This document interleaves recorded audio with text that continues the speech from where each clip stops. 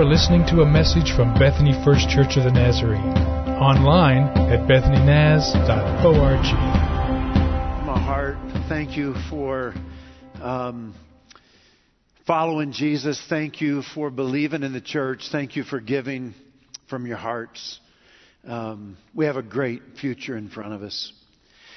Hopes and fears. Hopes and fears. So you probably don't remember the first time you heard the phrase, those two words together, hopes and fears, because whether you grew up going to church or not, you probably first heard the phrase in a song, "Oh, Little Town of Bethlehem," that you heard even in the shopping centers as you were growing up. It was written by a guy whose name was Phillips Brooks in 1868. He had traveled to the Holy Land, and from the Palestinian hillside, he looked over Bethlehem at night. Came home, wrote the song, his church organist wrote the melody for him, and the children sung it in the Sunday school program on Christmas Eve. "O little town of Bethlehem, how still we see thee lie, above the deep and dreamless sleep." Sing with me. "The silent stars go by, yet in the dark streets shineth the everlasting light." Here it comes. "The hopes and fears of all the years are met in thee tonight." I want to say just a few things today. But the first thing I'm going to say, I want you to hear it to the point that you remember it all week. Life's experiences are filled with hopes and fears. So you might say, "Hey, Pastor Rick, I'm going through something right now and I have a lot of hope." Or you may be saying, "I'm going through something right now and I have to tell the truth, I'm afraid." But you might say, "I'm going through something right now and I feel both hope and fear." You're saying, "Really? You can feel them both at the same time?" Let me explain, okay? Do you remember your first date? You do? Did you feel hopeful? Were you like, "Hey, this could be really great. I'm really excited. I'm all pumped up about this"? Did you also have this concern, "What if I blow it?" So you had both hope and you had fear. I think about when a student moves away from home for the very first time into a college dorm room. And I think they are full of hope and excitement. People say this can be the best 4 years of your life. But I think also going on in the mind of that student is, what if I don't fit in? Or what if I don't make friends? Or what if I don't handle freedom well? Or what if I can't make the grade? It's hopes and fears. I remember when our first baby girl was born, Brittany, we were full of hope. I mean, we're going to have a baby. We're bringing a baby, a real live baby home from the hospital. It was crazy to think about me and Annette actually getting to be parents. But with some complications going on, we were filled with lots of concern. And especially right up to the birth, we were worried. I talked with a family just recently who moved here from another city. And they said, "We were really excited about the move and we're all excited about this new life in front of us and new friends and a new church and everything else. But we're really concerned about our kids. We want to make sure they fit in okay here." It's hopes and fears. So yeah, life is filled with hopes and it's filled with fears. But there's many life experiences where there's both. I think I have a question for you, and that is simply this. Is there a place where our fears are met by hope? Because that's where I want to live. I want to live in a place where our fears are met by hope. I mean, that's where I want to hang out. That's where I want to spend my time. I want a place where all of my fears are met by incredible hope. And I believe it's possible because one of the most repeated phrases in the Bible is, "Don't be afraid." And so it may be right now you're saying, Pastor Rick, I'm in a place today and I just feel very hopeful. Or you may be saying, I'm in a place where I'm really tempted to be afraid. Or you may say, I'm in a place where I'm feeling both hope and I'm feeling fear. And I don't want to be afraid because I understand what God's Word says. And I want to be hopeful. And I want to be positive. But life happens. And there's this diagnosis. And while we've got really good doctors and while we're praying, and we have a lot of people praying in our church for us, sometimes the what-ifs just tend to eat at us. So what I want to do over these next few weeks is take you to the book of Isaiah, one of the Old Testament prophets, where our fears are met by hope. Okay? So open your Bibles with me, if you will, to Isaiah chapter 9. I'm going to start reading with verse 2. And what we have is a prophecy. And the prophecy is about what's going to happen one day, that the Messiah will one day come and meet all of our fears with hope. And so here's what Isaiah says. The people walking in darkness. That's where we end with chapter 8. There's lots of darkness. The people walking in darkness have seen a great light. Something really positive. He's speaking in Hebrew perfects as if it's already happened, okay? And he's talking about the future. On those living in the land of deep darkness, a light has dawned. You have enlarged the nation and increased their joy. They rejoice before you as peoples rejoice at the harvest. As warriors rejoice when dividing the plunder. So what he's saying is that when I look into the future, what I see is people excited. And they're singing songs of thanksgiving. Like people who are harvesting a great crop. And they're going, look at all of this crop that we've harvested. Or warriors who have won a battle and they're dividing the plunder. Okay? For as in the days of Midian's defeat. This is not a pipe dream. God can do this. We saw Him do it with the famous biblical hero Gideon. Defeated Midian. You've shattered the bow, the yoke that it burdens them, and the bar across their shoulders, the rod of their oppressors. For every warrior's boot used in battle and every garment rolled in blood will be destined for burning, will be fuel for the fire. How is this going to happen? How's God going to do this? A little baby. For unto us a child is born. To us a son is given. And the government will be on His shoulders. And He will be called Wonderful Counselor, Mighty God, Everlasting Father, Prince of Peace. And of the greatness of His government and peace there will be no end. He will reign on David's throne and over His kingdom, establishing and upholding it with justice and righteousness from that time on and forever. How's this going to happen?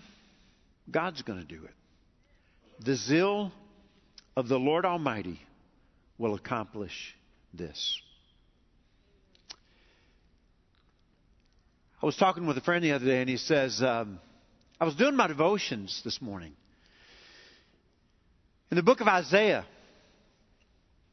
And he said, I realized I probably don't know enough about the book of Isaiah for it to make a lot of sense. I found myself reading the scripture and then feeling mostly confused. And I understand that. I think that's what can happen. I want to help you over that hurdle today, okay? Let me tell you a story first. My daughter Brittany, who is 31 years old, and her husband Tim, and their little daughter Sadie, my granddaughter, came to visit us. And while they were here, it was my other daughter, who is 26, Morgan. It was her birthday. So Morgan gets to pick where we're going to go for birthday lunch, right? It's her birthday.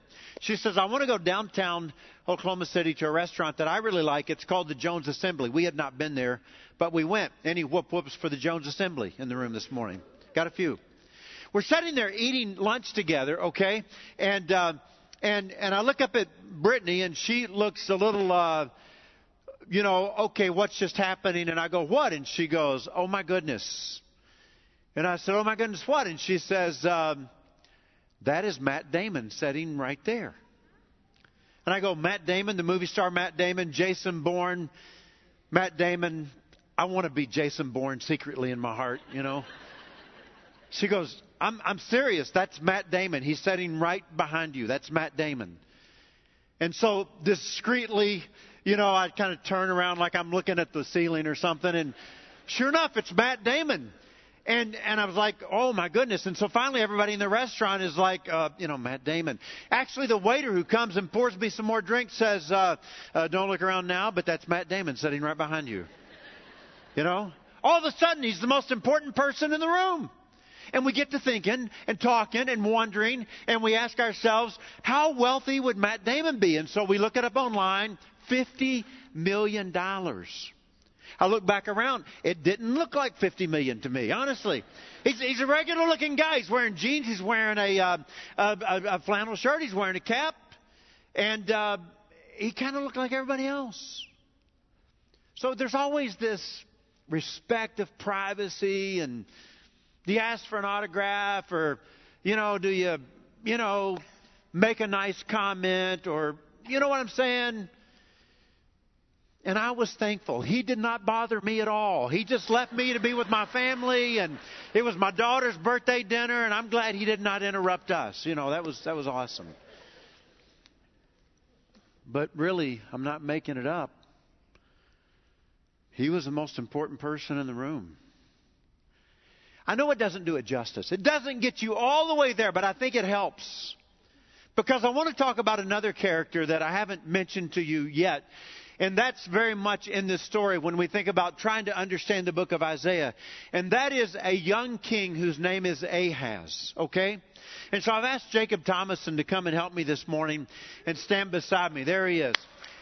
So Jacob is exactly the same age as Ahaz when Ahaz becomes king of Israel. And so the prophet of God, the holy man, put his hands on the head of Ahaz. And he said, Ahaz, you are the king of Israel. He poured the oil of God over his head, and it ran down what little beard he has. And God said through his prophet, you are now the king of Israel. We got a problem, though. Ahaz is not a holy man. But he's going to rule a holy nation, God's people. In fact, history says that Ahaz was an evil king. He relied on his own strength and his own wisdom, and he did not put any trust in the wisdom of God. And so what God does is he brings a prophet. God always sent prophets to talk to the people. And so he brings a prophet, and the prophet's name is Isaiah, to confront Ahaz and the nation of Israel. Now, there's two major issues going on here. If you'll come around this other side, that'd be great. I've asked Alex to join me because Alex is the actual age of Isaiah, 30 years old, when Ahaz became king at age 20. I think that's important for you because you might think in your mind, Isaiah was this old, feeble guy with a cane who could barely see, and he's, pointing his crooked finger in the face of the king. It's not like that at all. He's 30 years old. And the other reason, not only because of their age did I ask them, but they both have Bible times hair and beards. Yeah. A whoop whoop for the good-looking boys. Yeah. So here's what happens. The nation is in trouble for two reasons. You must pay attention because there will be a quiz. Number one, they have broken their covenant with God. That's the first reason the nation of Israel is in trouble. They have broken their covenant with God. Religion for the nation of Israel at this time is kind of formal. Moral fiber is lacking. Ethical standards are very low. And one of the ways that it's lived out is in the second reason that nation of Israel is in trouble, and that is because they are oppressing the poor. They keep their foot on the neck of the poor man, and they keep him down. And the rich people get richer, and the poor people get poorer. There are incorrupt governments, systems, judges, making the poor person poor and the rich person rich, and at the head of all of it is King Ahaz. And so Isaiah says, what was number one, by the way, the problem with Israel? Broke a covenant. Number two was oppressing the poor. And so Isaiah, the most powerful, influential moment of his life was in chapter 6. He's in the temple. It was the year that King Uzziah died. And he saw the Lord. And the angels are singing, holy, holy, holy is the Lord Almighty. And Isaiah says, oh, no, this is not good, man. I can't stand in the presence of God. I'm not a holy man. But the angel comes and takes a coal from the altar and touches it to Isaiah's tongue, and he is transformed. And God says, who are we going to send? To Ahaz. And Isaiah says, here am I. Send me. I'll be your mouthpiece, God. I'll do whatever you ask me to do. I'll go wherever you want me to go. I'll say whatever you want me to say. And so Isaiah confronts Ahaz and says, Ahaz, you've got to turn to God. If you don't repent, your enemies are going to defeat you. You're going to be destroyed. So, if you're struggling to listen to this point, do whatever you got to do. If you got to slap yourself, slap yourself. You got to hear this.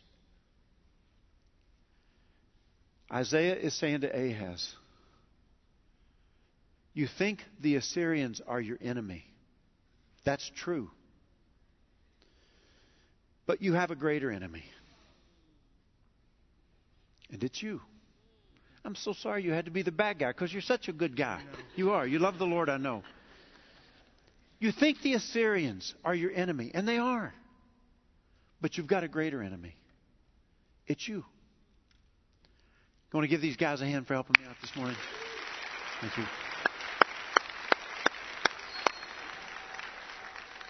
All right. I said one thing to you so far, right? I said that life's experiences are filled with both hope and fear. Here's the second thing I'm going to say. Sometimes we are afraid of what might happen to us, when we really should be afraid of what we might do to ourselves. Life's experiences are filled with hopes and fears. And much of the time we are worried about what might happen to us when we really should be worried about what we might do to ourselves. I remember growing up hearing my mama say, he has become his own worst enemy. Ahaz, you're afraid of the Syrians. And you think they're your enemy. And they are. But there is another enemy. And it's you. There was a season of my life after I graduated from high school that I was not walking with the Lord. So, if God is here, okay, if God is right here in the center of it all, okay, which we need to keep Him in the center of it all, if God is here, my life is not pointed toward God. I'm telling you, my life is facing the other direction. I'm going the opposite way. I am running from God as fast as I can sprint.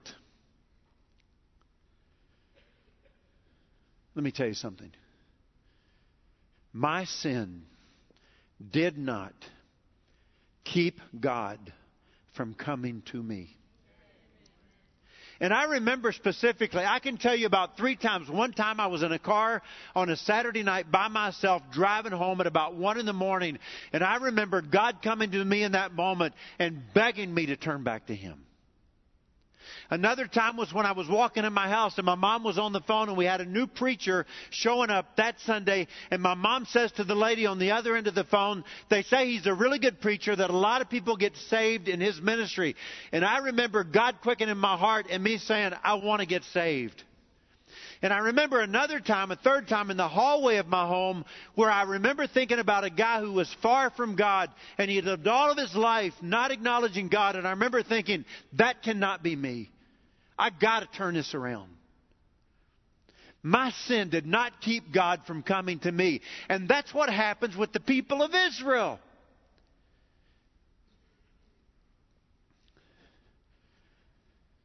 For unto us a child is born.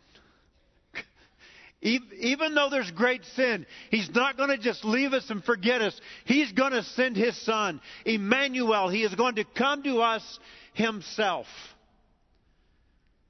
Because that's what God does. Your sin does not keep God from coming to you, just as it did not keep God from coming to the nation of Israel. Now, listen, we got to go somewhere together, and you've got to go with me, okay? So we're just going to put these titles on the board, and I'm going to say to you that they point to Emmanuel. This is about divinity. This is not a common earthly king, okay? These are not titles you would give to Ahaz. This is a wonderful counselor. Ahaz is trusting in his own knowledge, human wisdom. No. This guy's going to trust in God. This is a mighty God. We're talking about deity here. We're talking about omnipotence. God has unlimited power. This king will be able to do anything he chooses to do. He is everlasting. Many kings saw themselves as the father of the nation, but they lived and they died. This one will never die. He is the everlasting Father, and he will rule not with the sword, but with peace. He is the Prince of Peace. Whew, I'm worked up. Because what I'm about to tell you, I think is the best yet. There is this hope that we are being offered. And this place that I'm talking about, where our fears are met with hope, is when we choose the path to turn our lives completely to God. Okay? So if this is God, right here, I can be headed that direction with my life, or I can be headed that direction or I can be headed that direction. I can be running from God as fast as I can. But when we make that choice, when we respond to His grace, and we say, you know what? I am now going to turn my life to God. And I begin to follow Him in the version of His Son, Jesus Christ, and I begin to obey Him fully, and my whole life is about Him, then no matter what happens to me, God is with me. Now, I know where you're going. You're saying, but Rick, this person still is sick and hasn't been healed. And I still have this financial cloud over me. And I've still got this weird thing going on in family relationships. I hear you. I hear you. So let me say this to you. Someone sent me a text the other day and just said, you know, Pastor, I saw your title for the Advent series, Hopes and Fears, and I thought you might like this. So here's what it says. Fear says, what if? You with me? What if it doesn't work out? What if it is cancer? What if it doesn't go like I wanted it to? What if I can't change this? What if? What if? What if? That's what fear says. It's the only legitimate question that fear can ask. What if? You can live your life eaten up with the what ifs. Look at this. Faith says, even if. Even if it happens. Okay? Even if it doesn't go like I wanted it to. Even if it doesn't work out like I hoped it would. Even if it doesn't go like I thought it should. Even if God is with us. So I want to paint a picture of that, okay? I want to show you what it looks like in life. We have a family who attends our church, and their names are Tim and Kimberly and Grace Eads. They've been attending maybe for less than a year now. So we were at a dinner. I asked you to be in a Sunday school class, a mid-sized group, and then I asked you to break up in those mid-sized groups into like dinners for 8, to where you can experience even more intense community, you know. And so if I ask you to do it, I do it. So my wife Annette and I were in a Sunday school class, and we have a dinner for 8, except there's 10 in our group, but we still call it 8, and I don't know why. That's weird, but it's a dinner for 10, I guess. And Tim and Kimberly are in our dinner for 10, and we had dinner the other night, and we're sitting around the table together, and we talked for a couple hours after dinner. It was awesome. And I think that's what should happen. We learned something about each other. That many of those 5 couples, 3 of the 5, had experienced a bout with cancer. Who knew? And so Kimberly is telling the story about going in to have a tumor removed from her neck, a thyroid hopefully this is benign. They explained to little Grace, who's only 6 years old, that going to the hospital tomorrow, and you'll go with us, and you'll be with Daddy, and Mommy's going to have this procedure. But then after it's over, we're all going to come back home together. But during surgery, they realized that the tumor is not benign, that it's cancer. And Mommy can't go home tonight.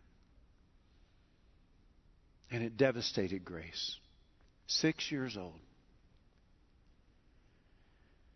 And Tim says it's not very far from Columbus to Mount Vernon, but it felt like a really long way with little Grace devastated that her mommy is not coming home with them tonight. Said it was during Advent. And when they get back to Mount Vernon, Ohio, the town they live in, there's a nativity out at the town square. A lawn and a nativity. And Grace says to her daddy, I think we should stop where baby Jesus is, because I want to talk to him about my mommy. He says, we pull up. I help little 6-year-old Grace out of the car.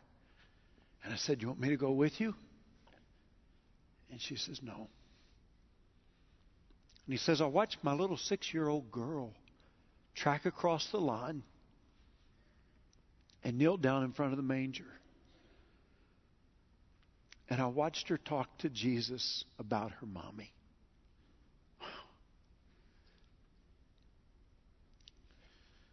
Is there a place where our fears are met with hope?